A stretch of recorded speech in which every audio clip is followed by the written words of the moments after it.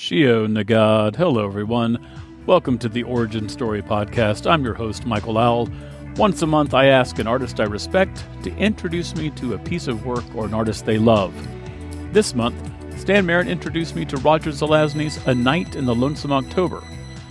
Before we get into the episode, this is our recap episode with a special guest named Matt Hirsch. I want to let you know that November's podcast will feature Will Haraway of the Sundogs, introducing me to the band His Skulda Messenger. So by all means, head to wherever you get your music, give a few listens to both bands, and then join us for the conversation at the end of the month. Right now, though, please enjoy Stan, Matt, and I as we recap our experience of reading Roger Zelasney's A Night in the Lonesome October. All right, hey, we're back on the Origin Story Podcast, and we have a guest with A Night in the Lonesome October, Mr. Matt Hirsch, Esquire. How are you, sir? I'm good. I'm great. You also, as I understand it, have been reading A Night in the Lonesome October this month. I want to know all about your experience, but I also want to know just, did you do it a chapter a day or did you read in chunks? I read it in chunks. Just curious about that. Cool. All right. Well, how did you like it? What was it like? Well, first of all, let me just say that, again, Stan has tried to get me to read this for several years now. Yeah. And has he really? Yeah. I think the first time he mentioned it, or it must have been like at least 5 years ago. And he said, you got to read this. I said, oh, it sounds amazing. It's the kind of shit I like to read. And then he would say, have you read it? I was like, no, I didn't read it this year. I'm going to read it. And I hadn't bought the book yet. So finally, about 2 years ago, I bought the book. Still didn't read it. And I don't know what made me, I guess because you guys decided you were going to do this podcast. It was really what inspired me to do it. And I needed something to read before my birthday book that I bought myself gets here tomorrow. It's part of the Zoe series from, we'll talk about that later.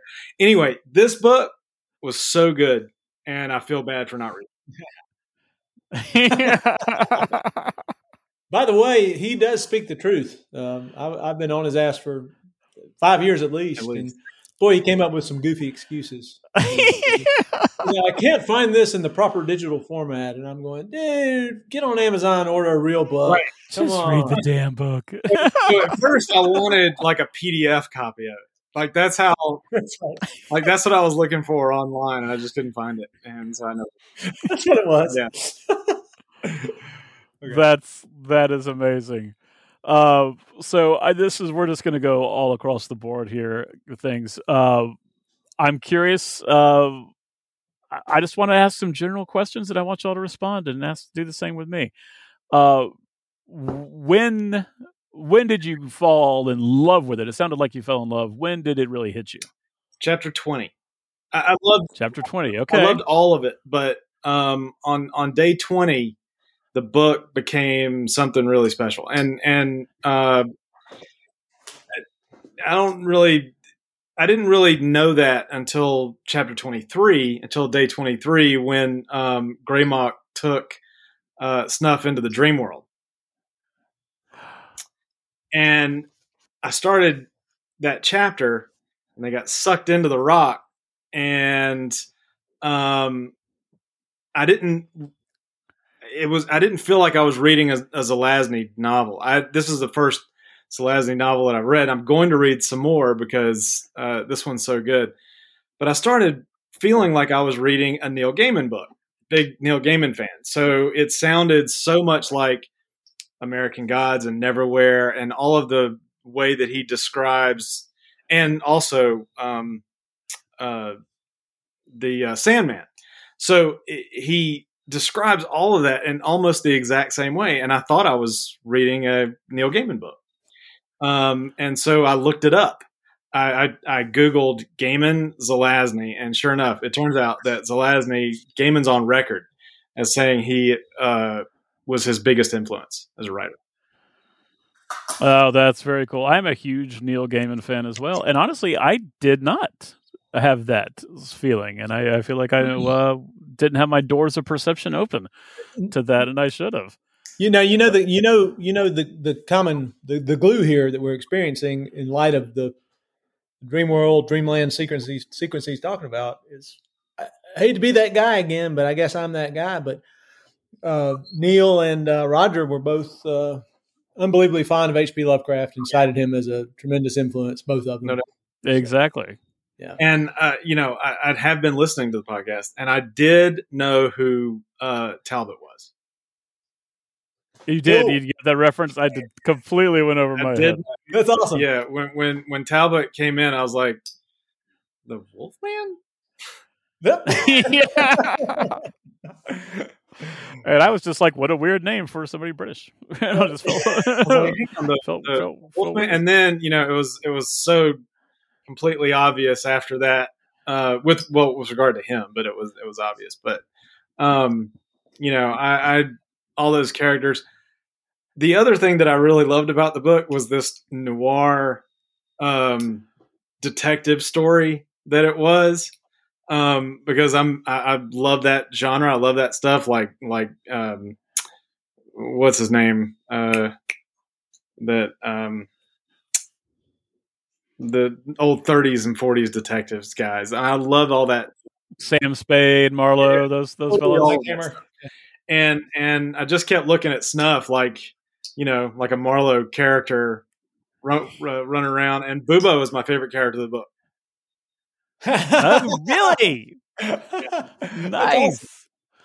Tell me what you loved about Bubo. Well, there's always that one character in these noir detective stories that is sort of like the Mundungus Fletcher from Harry Potter, that type of guy that he's a tramp, right? He's just a if Fletcher and Harry Potter was a good guy, he would be Bubo, because there's always that one character in those stories that is outside of the main the main thing that they're doing, the main mystery that they're trying to solve, and they always ingratiate themselves into it. And so that's what Bubo did. You know what I mean? Like, we didn't know until like the last 2 chapters, that Bubo was like, hey man, I'm not a part of this. I never was. I just started listening to it all. And he was so smart that, and he's wily, and he just can, he just sort of like snuck in everywhere to find out all this stuff. And he made everybody think that he was a player. But he wasn't a player, not until the very end. And Snuff was the one that was like, "Hey, man, you're a player now. You're in it." And another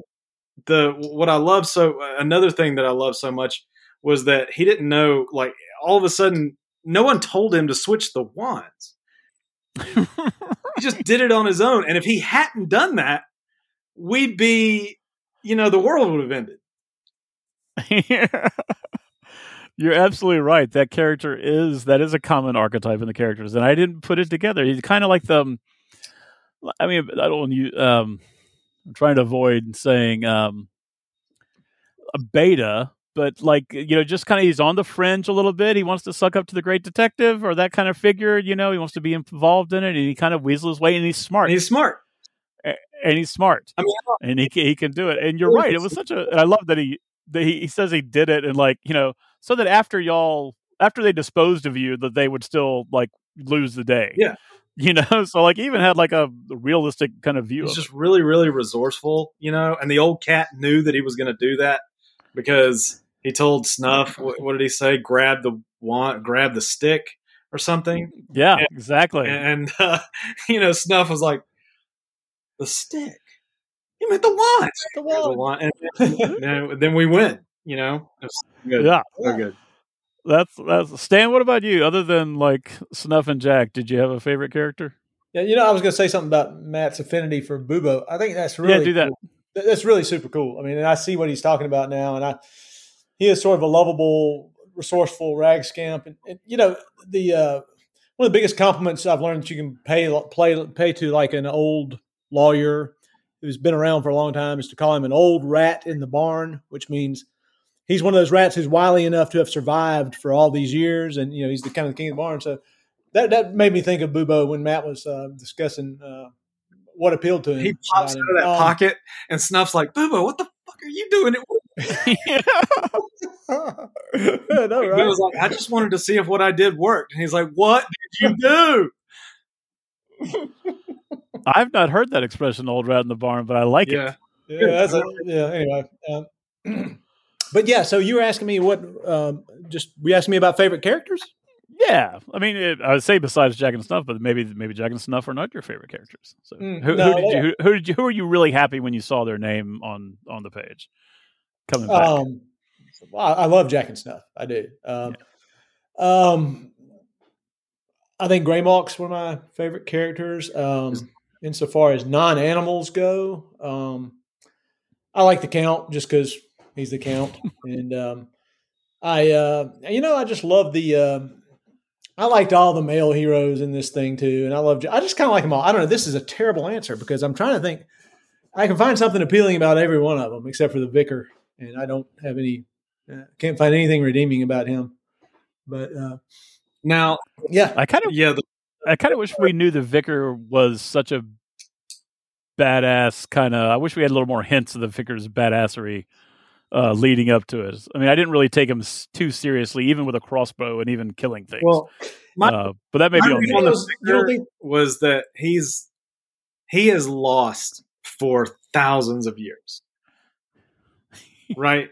He loses every time, and he knows that he almost knows that he's going to lose in some form or fashion. And this particular time, he tried to do everything that he could to make his side give him the the edge, and he didn't account for Bubo. I mean, he didn't know Bubo was going to be involved. He had no idea that there was even a rat in the game, that snuck in to, just be around people because he was lonely. I mean, the Vicar had no way of being able to calculate Bubo's influence. And that is why he lost again for the 100,000th time or however many times they've done this. Which brings up an interesting line of thought that Michael, you and I have been discussing earlier. But you see, it seems to me that in Matt's view, these characters are indeed recurring throughout these we were talking about that, right? Exactly. Deeper meaning here. Are these characters just human manifestations of a spirit that's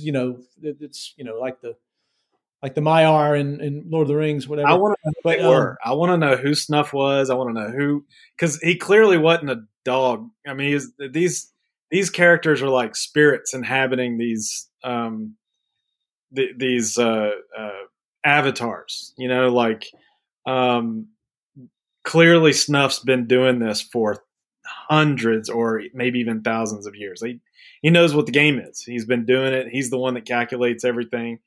I wish I knew who Jack was. You know what I mean? Like, I know he's supposed to be Jack the Ripper, but I don't. All of these characters have this, this Lovecraftian sort of spirit in all of them. Closer, opener, and they've been doing it. They've been fighting each other for thousands of years. What I didn't understand too much was how the new players got involved. Like, that's sort of what I wanted to know.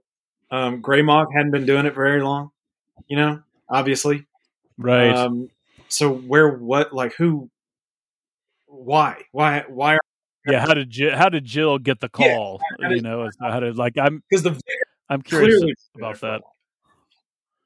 Yeah, I want to follow up on what you were saying with the Jack and who was it. This is certainly not definitive, but I like how they talk about this as lore. Like, and the rumors said that he might have been, he was there he was Cain, possibly, in the Bible. Like, it's that far back. Maybe again, that's part of the little paragraph of lore. But I love that little paragraph of lore and stuff like that. Yeah, that was in the later chapters, I think. Yeah, it was. So I'm with you on that. I want to know what happens when they go into the portal with the Vicar. I want to know if Larry's like, I don't know what happened to them in the dream realm or whatever kind of they went to when they were sucked in. I do also want to know what Stuff was doing, because I think early in the beginning, he's like, I wasn't always a watchdog, but he's like, I like this job better. Yeah. So, yeah, I wonder what he did. I love how the Cheater and Needle, when they left the game, they just wanted to be their natural, normal animal selves. And who was it? Cheater that his shadow was taken from him. Yeah. Mm-hmm. All right. So to me, that was great, because Cheater almost was forced into his like servitude or something. Like the shadow was nailed to the wall, and without his shadow, he couldn't be a squirrel. He was this thing he was this familiar for who was it? It wasn't Rostov, was it? Who? Cheaters. Cheater was who Owen. It was Owen, right? He was Owen. So I felt really bad for Cheater when Owen died. I think that he liked Owen, but he also had some little hint of resentment for taking him out of the life that he really, really enjoyed. And Needle, when he left for a different reason. He was, I just want to be who was the snake? The snake was Quicklime. Quicklime goes off into the woods, and he's like, he felt bad too, but he was like, you know what, I'm out. I'm just... Yeah. But the Cheater was like, I am not disappointed. I'm going out into the woods. And when they gave him his shadow back, he was so happy. You know what I mean? Like, he was just so happy to be back playing himself again. And so that got me thinking, like, who are these spirits? Like, somebody sucked a spirit out of the ether and threw it into Cheater, and the way to do that was to remove his shadow from him. So it just was like a very exploitative type of thing. And I was glad to see him go out back into the woods. Yeah, even though like the ritual getting his shadow back, I kind of tuned out for a little bit of that. But the fact that they were getting the shadow back, and there was a ritual I liked. You didn't like Snuff trying to get those nails out with his teeth? I thought that was... I did the first, 3 times he did it. The last 2, I might have zoned out on. And me too. And I gotta say, I hope that all of my doors are paw openable. I love that. I know. I marked that line. I marked up the book. I pulled a Panos for the first time ever. I've always thought, no worries. Yeah, I've always thought that besmirching books is just a bad thing to do. I had to do it to this one though, because I had to. That's cool. It calls for it in a way. It did. So you can get a nice collectible. You can get a nice collectible copy of it to put on your bookshelf. Right. You can just mutilate the other one. So there we go. Did anybody else, when they heard Elder Gods, obviously we were thinking of Lovecraft gods too, but have y'all seen Cabin in the Woods? Yeah. So, Merritt, have you seen this? Cabin in the Woods, I don't believe I have. So I'm going to return the favor and tell you have to watch this, and you have to watch it pretty soon. I will. And I won't spoil any more of it other than to say Elder Gods may be involved. Okay. But it's a horror movie, but it's a horror movie with in the same way vein as Scream a little bit, in that it knows the tropes, plays on them, talks about them. It's horror. Cool. Kind of thing. But it's fantastic book, and movie, and you will love it. Yeah, it's Lovecraft, qualifies as Lovecraftian. So. It does indeed. Indeed. Cool, man. Thank you for the tip. I will watch that post haste. So that's what I was thinking of when we had these the portal a little bit, and some of the tentacles coming out, and talking about the Elder Gods taking over, and because I'm sure it would not be a very pleasant thing for us. No, it's never really discussed, but I mean, you can, yeah. Well, Snuff wonders as bad as it gets. Yeah, he wonders for a little bit. I mean, there's at least a line or two of like, what would it be like if the Elder Gods were in control? But I can't imagine it would have been good. For everybody. Yeah. He goes to that. You're right. He goes through a whole inner dialogue about. Yeah, exactly. Yeah, maybe we should let him win once. Right. Right. But he also knows that nothing would be left. So they have to win every time, and they do. And then it just rolls back around. Yeah. Were y'all of the opinion that we got a description of the interval between these events within the text somehow? What do you mean? How much time passes between each of these ceremonies? Well, it said like a full moon on October 31st. So I figure like we can break out the Farmer's Almanac and figure that out. But like not that often, I would think, right? Yeah, not that often. Yeah. No, that's I'm thinking out loud. I'm sorry. Yeah, that's right. I would actually like to do that. That would be cool. I just had that same thought because it was like, again, we were talking about how long has Snuff and Jack been doing this? Right. How often, and what do they do when they're not doing this? Right. I'm curious as well. Yeah, exactly.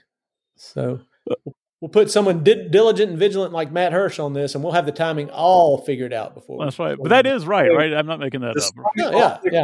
Halloween full moon pictures. A full moon occurring on Halloween only happens every 18 to 19 years.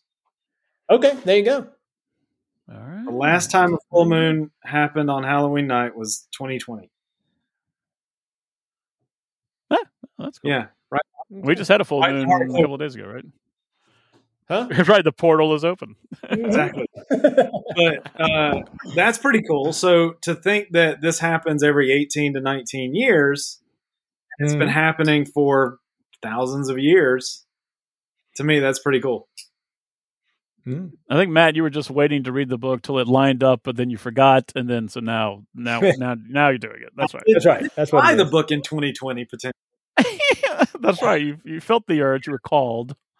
It's indefensible what you did, Matt. Well, with this not reading of the book, I've made up for it because you have. Yeah, you're all good, man. All is forgotten. Forgiven and forgotten. I'll definitely be there every year now. It's cool. Yeah, I kind of think I will too. I just enjoyed. I generally read first thing in the morning, kind of have some coffee, kind of was planning the day, and would take, honestly, like 2 minutes in the beginning, and just kind of, I don't know, it just kind of helped put me in the right frame of mind for the day. I read it in chunks, being present for October. Yeah, I read it in chunks because it was just that good. Like first of all, the chapters in the beginning, they were so short that it was really hard not to just keep moving on, for a couple of days, and then I would let it sit. I would let it sit for 2 or 3 days, and then I would read another big chunk of it. So that's kind of how I did it. Yeah. Stan, remind me, I think we covered this in the first episode, but I've forgotten. How did you find this book? Oh yeah. So we did cover it, but it was a search for H.P. Lovecraft pastiche fiction or kind of anything that was ancillary to the Lovecraft universe. And this popped up. And so I saw the format, and I was like, being the October geek that I am, like both of y'all are to an extent, and I was like, dude, that's something I would totally do. I don't even know if it's going to be good or not, but I'm going to try it. And then that was that. It really was the idea of that as an October ritual that really struck me, because there's lots of Lovecraft pastiche fiction out there, and some of it's just utterly horrible. But the format's what hooked me, man. And so I found it that way, but I quickly grew to love it independently of that tremendously. When did you realize it was like a thing that there are people that do it and read it like this, like every year? Since you were mentioning that when we first started this whole thing, I got online and looked, and you're right. There's, I thought this was kind of an arcane, esoteric thing for idiots who do this kind of thing. But I'm kidding there. I'm self-deprecating. Yeah, no, I didn't. I thought that I want to say, and y'all can roll your eyes, I want to say I came up with the idea on my own. It was subsequently confirmed as a viable way to go through the book. But oh no, I totally believe you came up with it on your own. Like, I don't know if I did. I want to say I did, but I mean, it'd be weird. It'd be it would almost be weird to read it another way. You're just I know I did. You just I know I did because it would. Okay, I remember that because I remember I read it aloud a couple of times to my little niece, and I did. Yeah, it was Anyway, that's a fun idea. Yeah, it's bedtime. It's like a huge. It's a great bedtime story. Just to sit and read, like to sit around, sitting in a big chair with kids on the, just reading it. It's just totally that kind of. It's not that scary, but it has some, some intense moments. And it's got some themes to it that it's great. It's just a good. Yeah. So tell me about a couple of scenes that you loved, both of you. Like, what were there? Obviously, we liked the whole book. We, granted that, but what? Any special scenes that stick out with you in your memory now, or like being like, oh, I think the scenes for me have more to do with the writing than anything else. Like, not so much the actual storyline, but Paul Openable is a great line when they were going into the vicar's house. And Openable. Yeah. And he was like, he told Greymock, he was like, hang on a minute. I want to try something that Talbot showed me. And he's like, he just tried to open up that door and he got it. And he was like, holy shit, I got it. And then when he got in there, he was like, I pushed the door almost closed. It needed to be paw openable quickly for our exit. Right. Like this was paw openable, but it wasn't that quick. So I needed to make it quick on our way out. And right. I'll tell you a scene that I loved. It was at the beginning. I loved it when Snuff got Greymock out of the well. And how come? What was so great about it? What I thought was great about that was because it set the tone for their friendship throughout the entire book. And because he didn't have to do that. And at that point, you really didn't know what their relationship was. Like, not really. They were friendly to one another. You didn't really know what the book was about.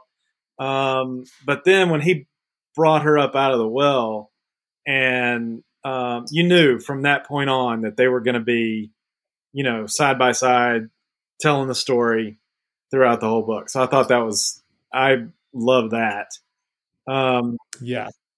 I got this sort of fox and hound thing, in my head. Unlikely friends type of thing. Yep, that's it. And I got that feeling. That was really cool. Yeah. There was, certainly the dream sequence is some of my favorite writing. Like I said, I just felt like I jumped into a Neil Gaiman novel because that's how he writes. He writes just like that, obviously. But so those are great scenes.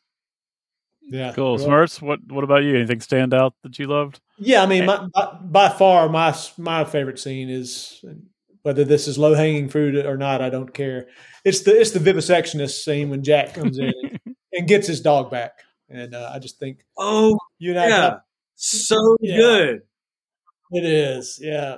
Michael and I were talking about he brought up the use of onomatopoeia in that scene, and I told him that it was probably the most powerful use of onomatopoeia that I'd ever experienced, because I felt like I could really hear it, even though we weren't supposed to hear it as humans. I feel like I really could get what that bzzzt, was. Anyway, it was just so good. Oh, yeah. Speaking of that part of the book, when Sherlock was talking to Snuff, and Snuff was just sitting there acting both like a dog and like a person, right? Because, he was like asking him questions, and he would look off to the side, and he was like, I know you're in there. I know you understand what I'm saying. So just nod your head. I mean, you don't have to say anything, but I know you're in there. I love that. So good. That was cool. Yeah, that is pretty great. Stan, how is the process? No, the process, or how is it reading it so many times now? Like what? How is it different than for me reading it for the first time? Yeah. Or what have you? I don't know. Just comment on that, please. Yeah. The repetitive reading is always a great idea, but there can be a slight curse with the blessing at times, because a problem with my diligently going through the book every year like I need to is I start to remember spots, because I've read it so many times. I remember spots that are not my favorite and have a bad tendency to gloss over them. And the reason I think that's a bad idea is the flip side of the curse, which is why it's a blessing to have read this so many times, is because you got the bones in your head, or I have the bones in my head, and it allows me to delve deeper into some of the details, that geeks like us like a lot. And so it gives you a little freedom, because you have your head wrapped around the narrative, and you know who's going to show up, and you know how this plot hole is going to be tied up. You're able to really appreciate some of the nuances, and I enjoy very much, Michael, we've talked about the scenes of repose, the cozy domestic scenes with the sherry, and those are neat. I get to embrace those. I read those word for word every time. I don't ever gloss over those. So those are the two main things I would say. Put you on notice that something you might not really like it, and so you gloss over it, which keeps you from delving further. And a lot of times you see things that you've never seen before, even no matter how many times you've read it. I used to listen to American Gods at least once a year for many, many years. I like that book. That used to be Hank's favorite too. I would listen to like the regular version, and then I would listen to the dramatization of it, all the actors playing all the parts. And I would listen to Catch-22 at least once a year, because the reader was so good.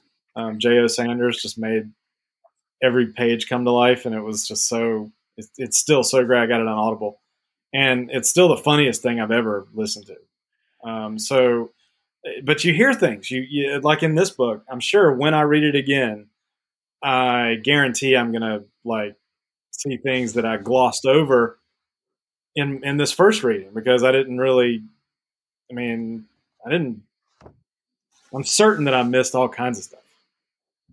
Oh yeah, I'm sure you did. I'm sure everyone does. That's kind of the nature of it. I haven't read Catch-22 since high school. I loved that book. I'm glad to hear it stands up. I would recommend listening to it. It's so good. The performance is so good. Yeah, and I'll just tell you guys from the benefit of my whatever experience that this text is rich enough that you're going to pick up on things that you didn't pick up the first time around, and you'll continue to do so for I still find something. By the way, I had an editing catch I wanted to tell you, Michael, in this. I actually found in the printed version a grammar error, which is so rare, because it goes through so many different levels of editing. But I think I'm trying to find. I had it written down because I'm a proud editor. Sometimes, yeah, that happens more often than we'd think. Yeah, I know. You're right. It does. I just hadn't noticed it in this book. That was kind of my point. Do you remember what type of error it was? Yeah, left out one. I'll find it. I've got it highlighted in my notes here. Just cool. I'm curious. We'll move on. As we move on, I'll find it. How about that? Yeah. I want to ask Hirsch about the ending and a lack of a final scene of repose. What was your opinion on that, or did you want one or expect one, or? I was reading it on a digital, and so I was pushing the page return button for the next page, and it the pop up of hey, rate this work on Goodreads and blah blah blah, all that. I was really and I did it twice. So I was like, wait, is it just ending right then? What did you think about that? Yeah, I actually expected it to end that way. The last few lines. Hi cat, I'll buy you that drink net yet. Hi dog, I think I'll let you. And Jack and Jill went up the hill. I thought that was poetically. I almost would have been disappointed if he hadn't have made a reference to Jack and Jill going up the hill. Yeah, right. Because you're supposed to pick up on that at the very beginning of the story, and I think that his relationship with Jill sort of mirrored Snuff and Greymock's, and Greymock falling down a well, fetch a pail of water, all that kind of stuff. You just all those didn't pick up on that at all. That makes perfect sense. All that, and so I wasn't disappointed in the ending at all, because to me this ending just says that they're going to be together in the next 18 to 19 years when the next full moon happens, and he's got that long to talk Jill into being a closer. I don't know what it takes to be a closer or opener. That was the one thing that I really wanted to learn from the book, but they just didn't. You're supposed to just assume that these are the parts, these are the roles that they play. They can change if they want, apparently, because you can talk people into doing one or the other. But I wanted to know, like, what makes a person a closer and what makes a person an opener. Like, why are they just designated for that? Jill had an opportunity. Jill was like, I can't, can't really do that. Sorry.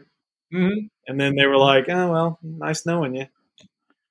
Yeah, I'm kind of glad they didn't go into, like, I guess the arguments for that, because, like, it'd be hard to convince, it's hard to, like, to have that side of the debate, what I mean is I think that they had to do what they did. Yeah, I know. I wasn't saying anything contradicting that. I'm just saying I also had that wonder, and I was happy that they didn't try to go through and on in that. But I was just curious, like, why are you an opener? Like, don't you know that it's going to destroy everything? Like, the vicar being an opener makes perfect sense. There's always that one zealot that is, the suicide bomber that just wants to burn everything down. There's always that guy. So his motivation made perfect sense to me, but nobody else's really. I mean, certainly all the closers, their motivation was like, we just want to continue living, Yeah. Even the count's like, things are good. Yeah, man. That's it. I dig this. Yes, I like the way things are, man. Yeah. And then, all right. Michael, we didn't talk about that in the last one, but I thought that was awesome. I really did. If you think about that, it's like, why wouldn't Count Dracula want things to stay as they are? I mean, he's immortal. He's OP anyway. Like, if he had gotten involved early, he could have stopped the whole thing. He just did. Oh, yeah. And so at the very end, he's like, man, how can you think I wouldn't do this? Right. So I'm the odd man out in that. One, I did not pick up on the whole Jack and Jill thing until Stan pointed it out to me, like I think in the first podcast. Yeah. And two, while I do admit I admire the closing or the end of the book, I still wanted that one little half page. What did you want though? Like what? I wanted a scene, I think, at a Jack's house or another type, or maybe Jill's house. And I just wanted another scene of repose or coziness. I wanted sherry. I wanted a cup of tea. I wanted a saucer of milk. I wanted the dog. Again, I got my own in my head. Mine's fantastic, so I'm good. But again, I wanted it so badly. Like I said, I hit the button to turn the page twice. Yeah.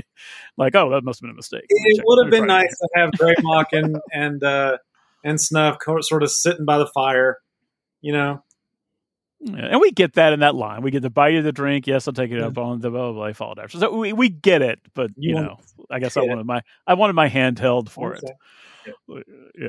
Yeah, what Michael was referring to, Matt, is that I share your opinion on that. I think I would have loved to have had the repose, but at the same time, it's such a badass, ballsy boss move for Zelasney to do that, to end on that note, as it really should have. Yeah, I just pictured them skipping down the road, like and I pictured Jill and Greymock. They're like, "Yay, we lost!" That's right. Exactly. They were so happy to lose, like that, Now that brings up an interesting point. I don't know if you remember, but at some point when I think it's Snuff's going down, what's going to happen that day? One of those data dumps we were talking about, Michael. One of the last sentences in a paragraph is "bad things happen to the losers." So it's like he's talking about the people involved. What are the consequences of this if you lose? And he says bad things do happen. So I don't know. How does that bode for Jill and Greymock? Yeah, I don't know. That's a great question. And also, it has to. Also, he mentions about with the one of the curses, the wriggling curses, like when they get out and they have to trap them again, they're disappointed because they were going to use that as their if they had to retreat. Like if they lost and had to retreat, they were going to use the curses as cover to help them get away. Yeah. So yeah, I wonder about that also. I never even thought about that. I didn't think about there could be a cloud hanging over Greymock and Jill, for a while. Yeah, exactly. They didn't get sucked in, but is something bad going to happen to him eventually for choosing the old gods? Bad things. Well, apparently, according to Snuff, it is. I mean, he himself says bad things happen to the losers. Yeah. I'm glad we didn't end on that note, though. Yeah, like if it was like season 2 or 3 of Stranger Things, you would have had like this dark music hanging over. Like somebody would have like been smiling, and then they would have frowned, and then it would go into credits. That's right. You know what I mean? And you were like, holy! If that would have happened, we would have been like, holy shit! Greymock and Jill are in trouble. Like, I'm glad they didn't do that. No, yeah, but it's still there. This sinister shit's still in there. Yeah. That kind of bums me out a little bit. Well, it just goes into this discussion. It goes to this discussion of whether this is a cyclical thing, whether these players are recurring entities manifesting in different forms. Sure. And what are the bad things that happen to them? We just so much we don't know. Yeah. And happily, because we can have these conversations about it. We don't. It's nice not to know everything. I think Jack and Snuff have been around long enough to know what they would have to do to protect them, and I think they're on their side. I think I'll go with that. They've been around long enough. I mean, obviously, they've been doing this for a very, very long time. Oh yeah, yeah. And I'm like I said it before, I'll say it again. I'm really curious to know what human being Snuff, who he was. Like, who was Snuff back in the, it's like he lived in Mesopotamia or something. Like he's. Yeah. If he was a human being or something else. Yeah. Interesting. So we all love the book. Are there any parts of the book Stan and I talked about a couple of them, and maybe not might be too strong, but it could be, or annoyed, or parts where you did start skimming?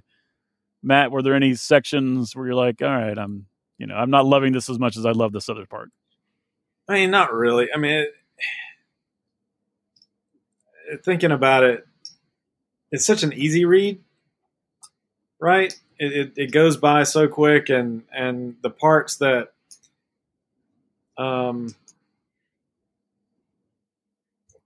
what I gathered as I was reading it, there wasn't really anything superfluous in the book. Like everything meant something. It was leading up to the last moment of the book. Everything led up to it, and everything was very specific.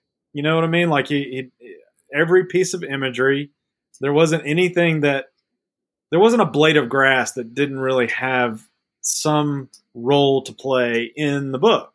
So that's absolutely right. And he doesn't cheat either. No, like he doesn't, everything that comes out is set up. Yeah. There was no real, like honestly, there wasn't really the only exposition in the book was the dream sequence. Right. I mean, that was just a sort of an expositional telling us that all of this is so old, right? All of this goes back eons. That's what the dream sequence for me was all about. So I don't think it was superfluous by any stretch of the imagination, but it was the only part of the book that, wasn't specifically tied to necessarily the ending of the book. Now, but it was. Now, when I read it again and go through the dream sequence again, I'm almost certain that. Well, first of all, the yelling, the dude yelling. I looked this up too because I had to. Hang on, I've got it written down. Which dude yelling? Like what are you I don't remember what you're talking about. Yeah, so when the wind was blowing and they were being sucked into the rock. At the very end. Yeah, okay. So somewhere a voice came chanting Lasha Niggurath. I had to look that up. Yeah. Right. Yeah. And Lovecraft. Yeah. So it's all is a Lovecraftian goddess, I think. Yeah, we did talk about that. Yeah. So I had to look that up, and that beginning sequence being sucked into the dream world. So that's pretty specific. So I sort of want to take that back. But while they were actually in all the description in the dream world, I really need to sort of jump in there and see how it all applies to the rest of the book, because it's got to. It can't be the only place in the book where it doesn't like reference the rest of the book. There's so many. Well, that's where we get the prophecy of the grab the fetch the stick. You know? Sure. Yeah, we meet the cat deity. That's important. But that actually is the one section where I kind of zoned out a little bit, and we talked about it on one of the podcasts, maybe tonight. I can't remember. Of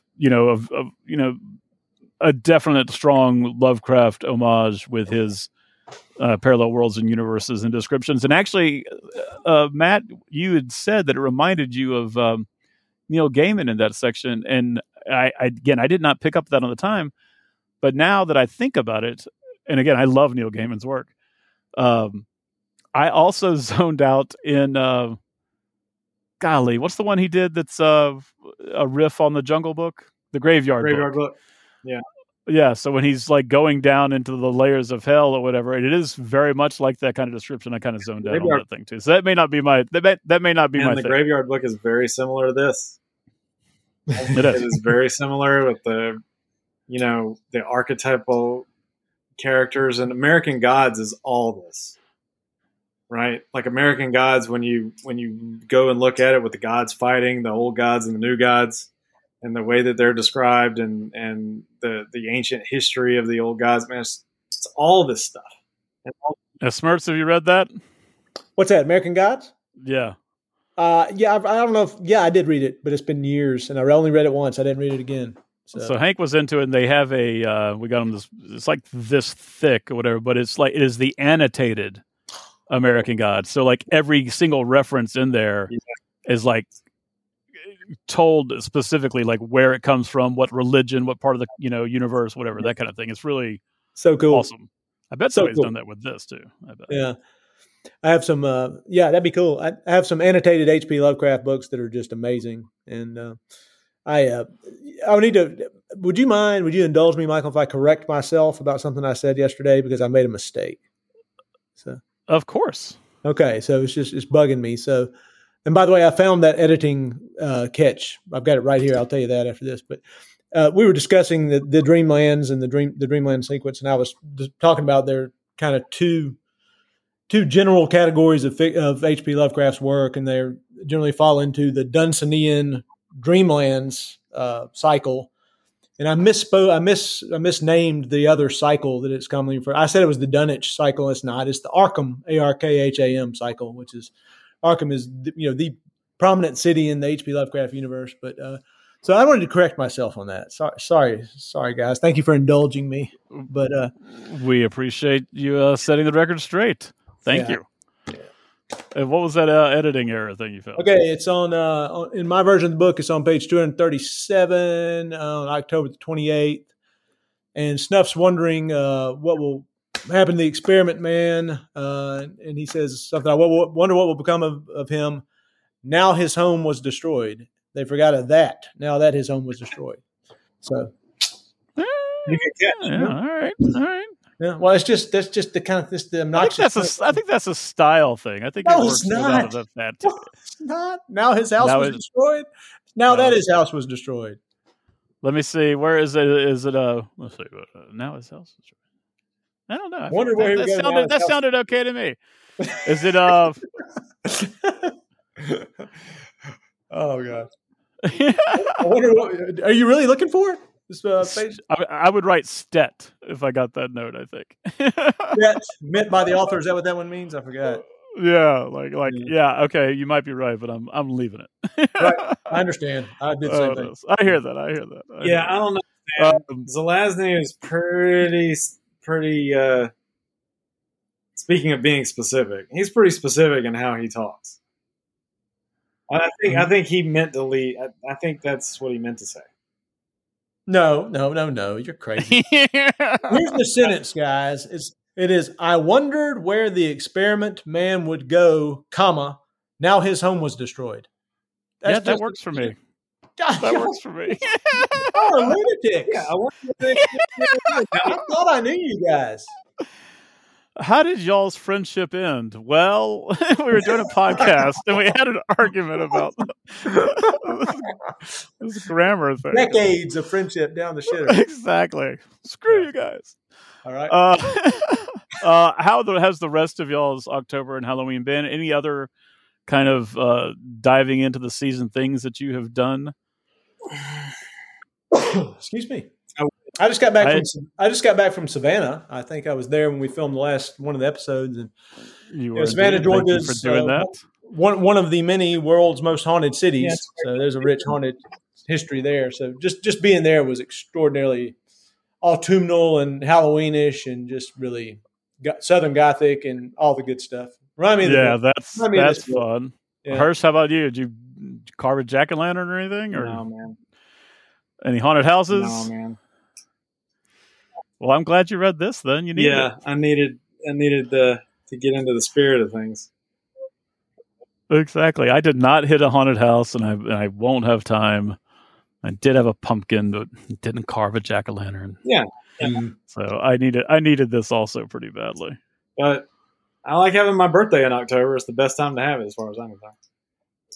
I hope my son agrees. He was the 28th. Well, I mean, so look, every year homecoming used to be on my birthday. So, that's fun. So we always let's throw a dance for Matt Hirsch. Yeah, right. Homecoming, aka Hirsch's birthday party. George's homecoming. It was. George homecoming. George's homecoming was always on my birthday. We would always be in Athens, celebrating my birthday. Oh, that's cool. All right, we'll throw a parade for Matt. Yeah, they did. Absolutely. And a football game. Absolutely. Oh, very cool. Any other Halloween recommendations? Any other books that you want to tell, like, the audience, something they should check out? Merritt, I feel like I've given you something you're going to love with The Cabin in the Woods. Mm-hmm. You've obviously given me and us this, but, we're greedy. Is there anything else? Any other? I mean, we know we love Lovecraft. We know we love Bradbury. Yeah. But if you have anything else, Matt, same to you. Any other thing you love? This Halloween kind of thing. I'm not gonna let you get off that easy by talking about Bradbury, because I do want to mention one of his books I read it as a child. I read The Halloween Tree as a child, and it was so remarkably powerful and such a wonderful book when I was a kid. And I just, it needs to be read by kids. It's a great book, and it's I've recommended it to kids who have been blown away by it. Even smarmy little ones have been like, yeah, right, I'm sure this would be great. And then they come back and say, God, that was really good. So I just want to endorse all of Bradbury stuff, of course, but The Halloween Tree for the youth out there. Speaking of Bradbury, do you guys remember, this has stuck with me. It's been imprinted on my brain ever since we were kids. And I, with y'all's memory, especially, I know that Stan will remember this. I don't know about you, Michael, maybe. But do you guys? I don't know about me. Do you guys remember The Veldt by Bradbury? The Veldt, yeah, I remember The Veldt. Yeah. I don't think. Do you remember who told us to read that for the first time? Was it Kazali? Yeah, it was Kazali. Yeah, it was. It was her. It was Kazali. I wanted to say that was when we were younger than that. I wanted to say that we read it in like Tomlin's class or something. But, right. So I don't remember anything about Tomlin's class, and not even. I barely remember. Like, the only thing I remember about her is her hair. So but The Veldt is my favorite all-time Bradbury story, and I don't know why. I think it was because I was so affected by the lions eating the kids' parents. Yeah, right. Yeah, and the imagery and the visuals that I got from that story. Has stuck with me ever since. And I looked it up and I read it. I reread it again last year, and just to and it's so short. It's so short. Yeah. And I thought, like, all this time, because I hadn't read it since we read it then, really, I thought it was like this big book that we read because it was so. No. No, it's like only a few pages. Like, oh yeah, Bradbury's master of the short story, man. I mean, it's barely even a few pages, and it's really, really powerful.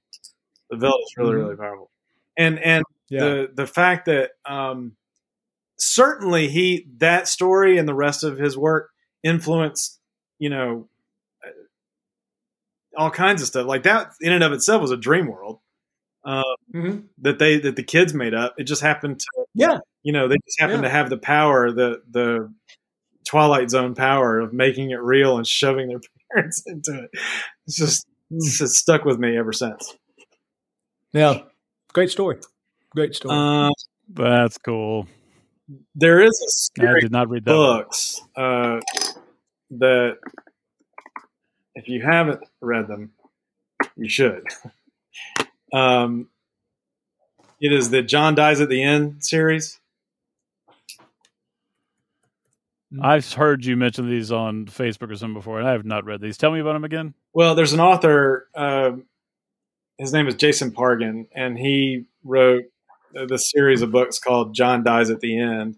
And he also wrote a series of books that starts with a book called Futuristic Violence and Fancy Suits, which is about a little girl named Zoe Ash. And his writing is just really, really off the wall and crazy. It's hard to explain because his imagery and dialogue is so nuts. But if you want to have a really, really good time, start those books. All right, good recommendations. And the third book, fourth book in the Zoe series is coming out tomorrow. Matter of fact, I'm getting it tomorrow. Outstanding. Guys, anything else we want to say about this? I am so thrilled y'all could join and we could do this wrap up. Matt, thank you especially for hopping in here at the end. Merritt, thanks for the whole idea and for being willing to do it. But are we leaving anything out that we should mention? Yeah, I do want to extend a tremendous thanks to you for letting me for doing this with me. I mean, for letting me into your shell there, and it's been a whole lot of fun. And thanks a lot, man. Yeah, it is my pleasure. I've loved it. Yeah. And there's a bunch of books out there we can do this with.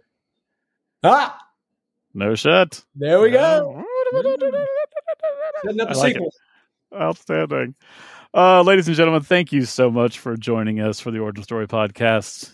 Next month, we're introduced to a new piece of art and a band called Hiss Golden Messenger by a previous guest on the podcast, Will Haraway of the Sundogs and the Haraway Brothers. I'm excited. It's working out well. He was supposed to be the first guest on this new formatted podcast, but we couldn't make it happen. And as coincidence would have it, Hiss Golden Messenger will be in Atlanta next month, and the Sundogs have a gig as well. So I will get to see them both live, and you'll hear much more about that in the upcoming weeks. Gentlemen, thank you so much for doing it. Thank you so much for listening. And until we meet again, Dana Dago Hoi. See you, boys.